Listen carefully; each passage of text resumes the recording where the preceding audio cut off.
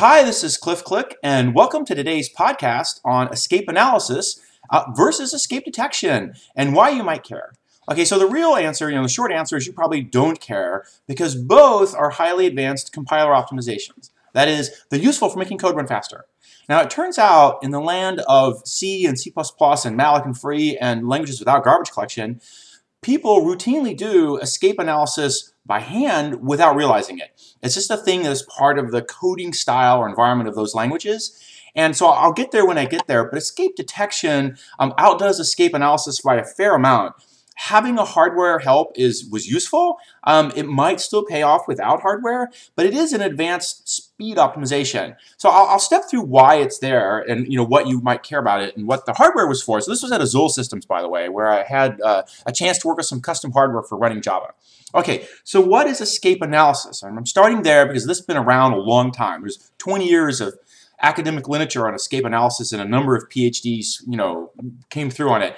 It's an interesting looking analysis that says, if I can determine the lifetime of an object that's been allocated, so an allocation's lifetime, here it is allocated, it begins its life, here it is no longer ever used again, then I can reclaim it statically in the compiler and not dynamically using garbage collection at runtime.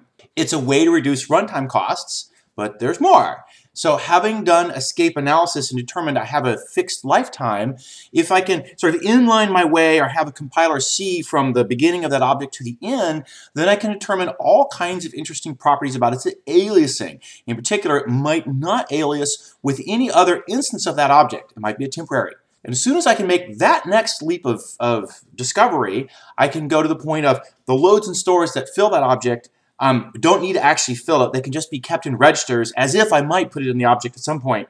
And if no one ever aliases with it, then I know all the loads and stores and I'll pull the values out of registers instead of out of the object. Then I don't need to actually allocate the object. Once I don't have to allocate the object, I save the cost of object allocation. Wait, isn't object allocation cheap?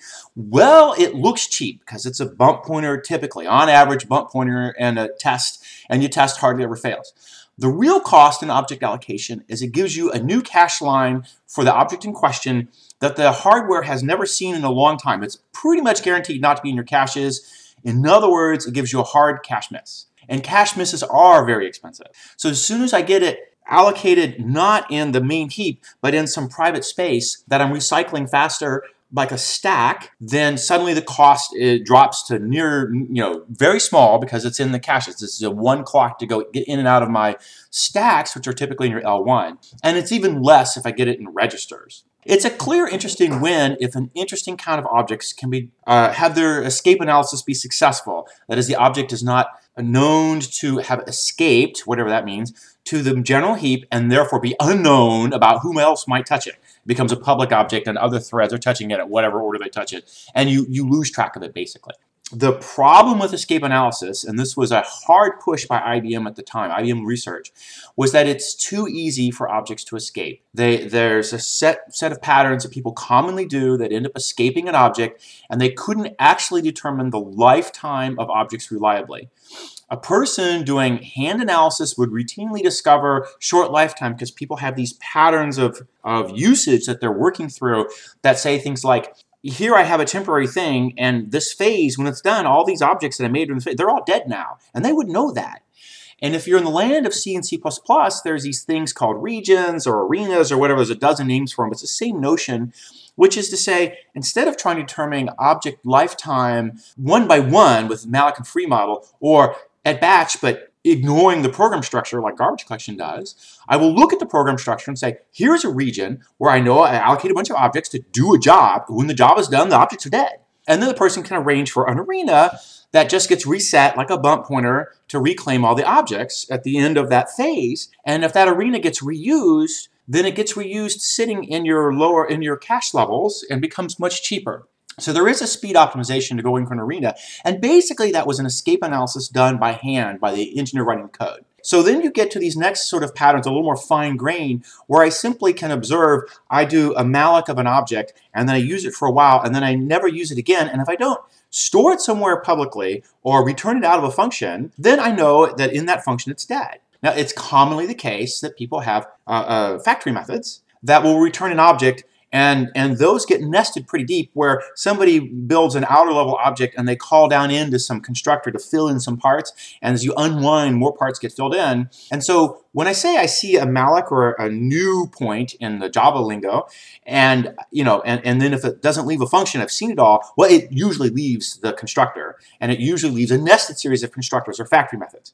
So to actually do an escape analysis, you have to find the point where the object quits being constructed on, that is fields stored into, and find the spots where it starts being used. And then you want to track a little more and see if you can see that the end of the uses. So as long as it's getting returned out of a function, it keeps escaping that function. And you have to up-level your analysis. And that means you basically inline the analysis into the analysis, all the bodies of things that are returning the nude object. And after a while, that gets too big and you have to give it up. And that's what's happening to IBM. Unless they had a true whole program analysis that they ran very expensive, very deep things, they couldn't actually track the lifetime of very many objects. It wasn't enough to be useful for the cost of the optimization to pay off. Okay, so that's escape analysis. Nice in theory, routinely done by hand by engineers all over the place. By the way, it happens in the Java world as well. People do object pools, love it or hate it. People will do object pools, and at a certain scale of object, it totally matters. That's basically an escape analysis done by hand, where you say, I'm done with this JPanel struct for my swing application, and so I'm going to recycle it because JPanels are big and hairy, and they're more cheaper to object pool than they are to keep newing it. Same kind of game gets played with lots of other things, often too much. That's a different story about object pools versus garbage collection. But there is a size and scale where pooling makes a sense. And hand in hand with pooling is just this notion of having, I knew the end of the usage of this particular object. Couldn't I tell the GC somehow I'm done with it and have something more intelligent happen? In Java, you don't have a way to do that. You have to just drop it on the floor or manually run an object pool. Fine. Escape analysis is done by the JVM, has a new opportunity that IBM never had, which is to do profiling of the object's usage patterns. And I say profiling, let me step back. Same as garbage collectors, the code that's generated typically puts down extra code to track pointer lifetimes. There's card marking in the standard allocator, and in the Azul allocator, you do the read barrier instead of a write barrier. So the card mark's another form for write barrier. Read barriers and write barriers all have the property that they do something with a pointer when it's either being read from the heap or being stored into the heap. It's very cheap because these operations happen all the time. So they do something very, very cheap. But they drop a little cookie somewhere that the garbage collector can come back later and say, this pointer had a transition from memory, from registers to heap or heap to registers. And the crucial piece of that transition is it tells them they have to do something extra with that pointer. Okay, fine. And that's what garbage collectors do. Write barriers are used in the standard collectors these days. If you're not doing Azul's collector, you get a write barrier. What's a write barrier? It's a store of a 0 at a particular address. What's the address? Well, you typically take the pointer, you shift it right a whole lot, so you drop all the low order bits off. It's not a pointer no more. You add it to some base of some big pile of marks, and you store 0 down because that's a really cheap hardware instruction to do. Later, the garbage collector will sweep through the pile of marks looking for zeros instead of the non-zero it had originally there. And that'll tell us that there was a pointer nearby. Once you scale it back up, that got stored down. He has to go do something with it. Yeah, fine. Okay, so back around to escape analysis. If you, at runtime, do something when you escape a pointer, when you store it into the heap or return it out of a function, then you can observe that this pointer has escaped and do something special with it. So suppose I want to say, here's a pointer, here's an object that I think as a candidate for allocating it locally to this thread only. It's not going to escape the thread. Furthermore, it's not going to escape some narrow range of function calls. And I want to recycle its lifetime faster. I want to do an internal object pooling. So I have a thread local garbage collector I'm going to run. It's like a miniature object pool, but it takes objects of all kinds, and it's being automatically run by the JVM under the hood.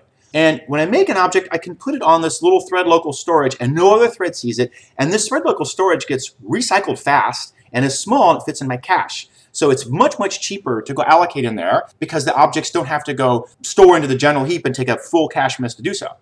I write into the object, I fill it up, I return from all my factory methods, and as I'm returning, I'm watching it saying it's still local to this thread, although it's escaped several frames worth. And then comes a point where I do some more stuff with it, and I run out of my local heap, and I now want to do a thread local garbage collection run, and I scan my thread stacks. So the self thread scans his own stacks, which are all hot in his cache. So that's really cheap to do this. And he finds all the pointers he has extant in his own local space, and he then transitively walks them like a true garbage collector.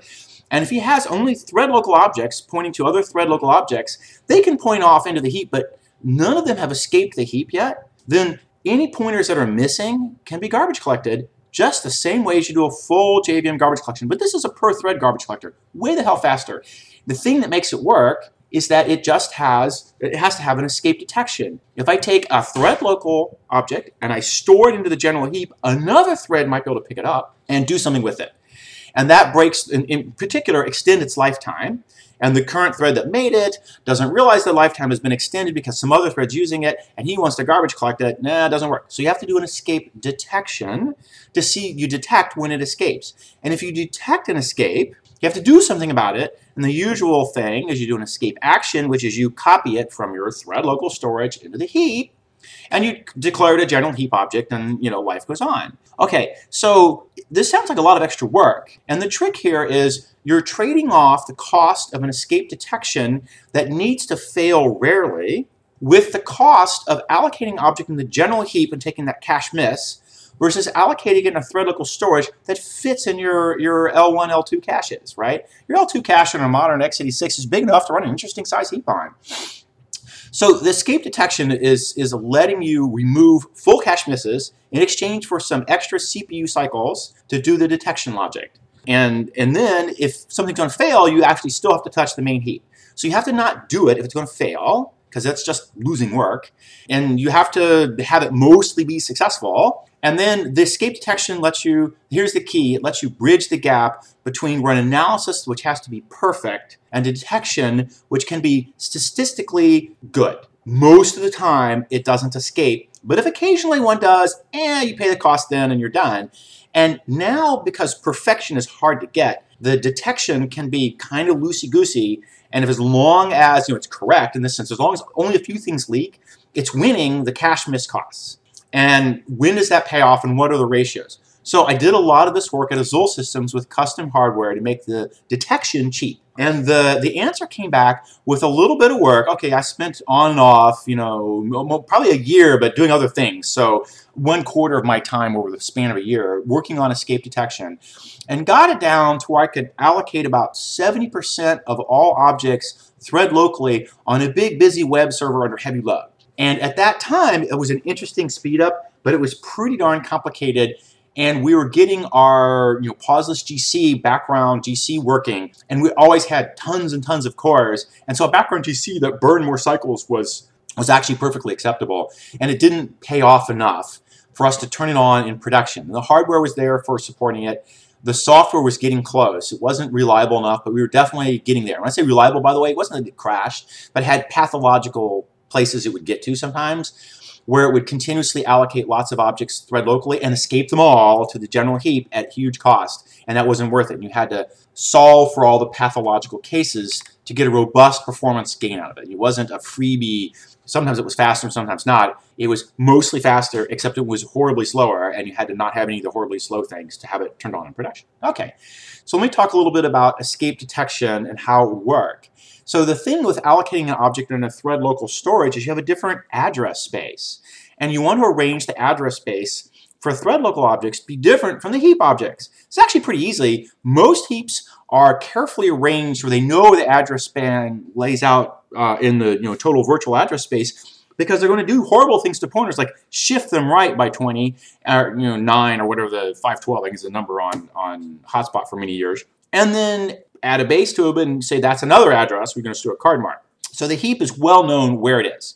So you put your stacks somewhere else, and then there's an air gap between the stack and the heap, and you just need a range check. And if you arrange it right, you can range check on a single bit, on a high order address bit that's just different between the heap and these stacks. And that's what we did. So we had some high order bit that we could change, that we were going to get probed at hardware, and the hardware would ask the question, when this kind of pointer is stored into that pointer plus an offset, you did a range check on the high order bits, and if they failed some little grid test, you got a software fault, which was an escape event, and then the software did its thing. And if it didn't escape, it wasn't an escape event, and it was a free store, and away you went. So escape detection was baked into the store, the pointer store instruction. In software, all I would do is XOR the 2 pointers together and then bit test the higher order bit. And this could be done in 2 or 3 clocks on an x86, 2 or 3 instructions. It'll probably come to 1 or 2 clocks. And in order for escape detection to be profitable, it has to only fail rarely, but it can fail, and what do you do about it? So now you get into the more interesting heuristic games. So what we ended up observing was most allocation sites would escape a couple layers out, but then they would stop escaping. And what was happening was you were empirically determining the inlining level of the factory. Without ever something telling you this is a factory method, without ever trying to discover it analytically, you could discover it just by profiling the thing. So when you had an allocation site, your first attempt was say, try to allocate it on my local stack and claim it doesn't escape any frames. And then if it escaped a frame, you marked it as, oh, it escaped a frame, and I bumped a frame ID on the damn allocation site and on the object, and you carried on and you escaped a few more times. And you hit it with a bunch of escape events, but pretty quickly allocation sites would come up and say, I escape X many frames out. And you knew where to land them in your thread local storage when you next allocated, such that they almost never escaped again. There was a pretty quick, it homed in right away to the correct level of escaping there. And the other one is it would escape to the general heap. And you'd flag it as this allocation site escapes to the general heap some of the time. And frequently there was patterns where on some paths it would go to the general heap, on some paths it would not. And that's why you did this walk the stack thing to try and see where the common allocation patterns landed. Were they commonly in the heap or commonly not? And you did this in the first tier of compilation. So when the heavyweight compiler kicked in the second tier, it would inline those guys whose allocation pattern said, if you inline up to here, it doesn't escape no more.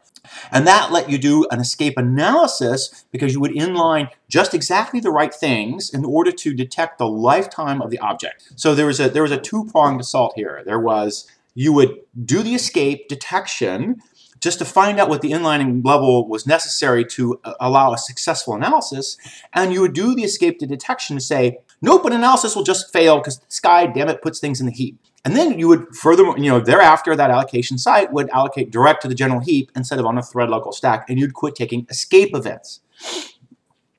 Then back that up, you'd have a general stack thread-based GC that would be able to run through and sweep through the thread stacks and do a classic compacting, standard GC thing, including taking some long-lived objects that were just going to be forever in your thread, never escape, but be constantly in the GC, and throw them in the general heap where they're a hell of a lot cheaper to go garbage collect. So there was a lifetime thing. They got thrown to the general heap if they lived too long. It's sort of a standard GC issue you have to deal with. And there was another fun. Oh yeah, if I decided that you only escaped up to point X, and I inlined you up to point X, then there were 2 more attacks that went on. One was we decided that at the end of the function containing X, I could safely unwind the stack and reclaim all that storage. And this was done without, just by looking at the objects to see that I was, at the time of the unwind of the frame, I knew you're only going to return what has either been escaped already or what you're returning out of the return pointer. So if I could scan the return pointer really quick, I could say these things did or did not escape and realize that I could unwind my thread allocation stack. And now I have a true stack-like allocation pattern, the same as you get in C and C++, being run strictly by the JET. And then the last attack was to do a true escape analysis and say, I know the lifetime. Here's the beginning. Here's the end. Here's all the uses. Kind of do something with that. And that commonly would turn into, I can lift all the values into registers. No one else aliased it to it. I can now actually not even allocate the object at all on any kind of stack. And furthermore, like locks can be elided. Hey, it's thread local. I can throw away the locking because there's no other thread touching it. It's thread local. And there was a bunch of games went on there. So anyhow, that's escape detection in a nutshell. It can be done without custom hardware, but as though we threw a custom hardware at the problem because we could. And, it's clearly going to help a little bit. Would it be useful in a modern x86? Probably. Is it being done right now? I don't think so by Oracle's JVM. Escape analysis, I think, is being done in some small way. I did a pretty aggressive pass of it at Azul Systems. which of course that work never saw the light of day. It's unfortunate. And it had some interesting payoffs, but it was hard to beat the Azul collector, which was just so good at garbage collection. And what else? People manually do this all the time. It's pretty straightforward to look at program structure and decide lifetimes. And is that useful? Well, it complicates your code. In the land of super high performance C code, that's useful. In the land of Java, it's sometimes useful, but you have to think a little bit harder about it because your garbage collector is going to, clean up your messes pretty cheaply. But there are places and times where pooling and or other lifetime management works. People, by the way, do object lifetime management in Java as well, simply because they can recognize if I inline, I have a bunch of things I have to return. I have to make a stupid object to return, 17 different little things. If I just inline this function, I don't have to return it, and maybe that's cleaner looking code than making a junk object whose sole purpose is to return a result. That's 3 different things, right? So it happens in in garbage collector contexts as well. But ultimately, it's mostly just a performance hack. The inlining to clean up the code does make cleaner code sometimes. It does make the understanding of what's going on, sometimes better, sometimes clearer, but generally not always. So I claim it's a good, useful performance optimization hack. And I'm hoping that, compilers everywhere, find the time and energy to go do it because it does remove a main memory cost. At Azul, we had a huge amount of memory bandwidth. So removing the bandwidth costs has not been an issue. x86s at that time were very bandwidth constrained, and removing bandwidth costs on an x86 had a high payoff on a multi-core system. These days, x86s have more, but they're still fairly well bandwidth constrained compared to sort of the supercomputer level computers that you might expect to compare them to. And it's still an interesting issue on any heavy core x86 that you have bandwidth problems.